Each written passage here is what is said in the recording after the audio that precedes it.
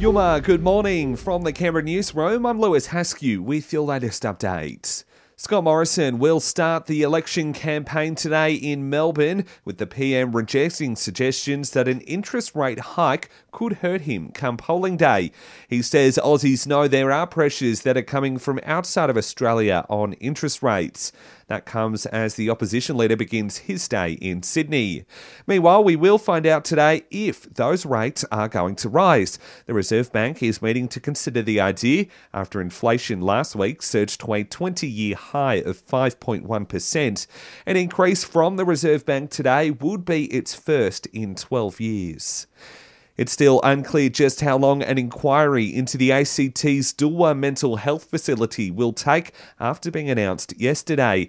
The Territory Government announced the review amid reports of more than 100 assaults on nurses at the facility in recent months. As we work through the process with the ANMF, to come up with the right terms of reference that's respectful of what the nurses need this inquiry to do, that I will come back and keep you updated. That's ACT Mental Health Minister Emma Davidson there.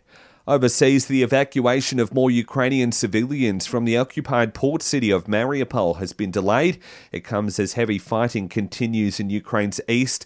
More than 100 were able to leave a steel plant, though, via a safe passage over the weekend.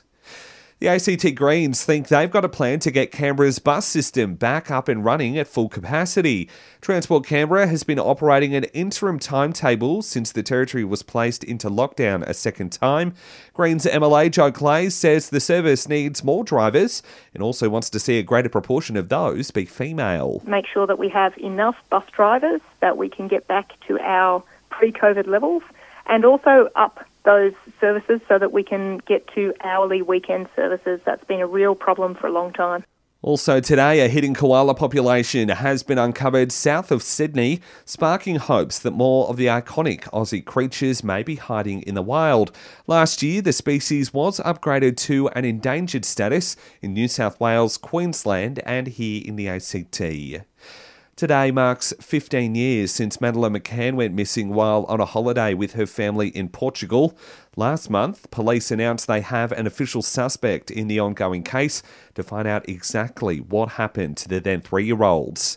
And look at me, please. The home of Kath and Kim in the iconic Aussie TV series is being demolished this week. The 4-bedroom house was used to film the show between 2002 to 2007 in the Melbourne suburb of Patterson Lakes. And that's the very latest in news. I'll have another update for you right here later this morning.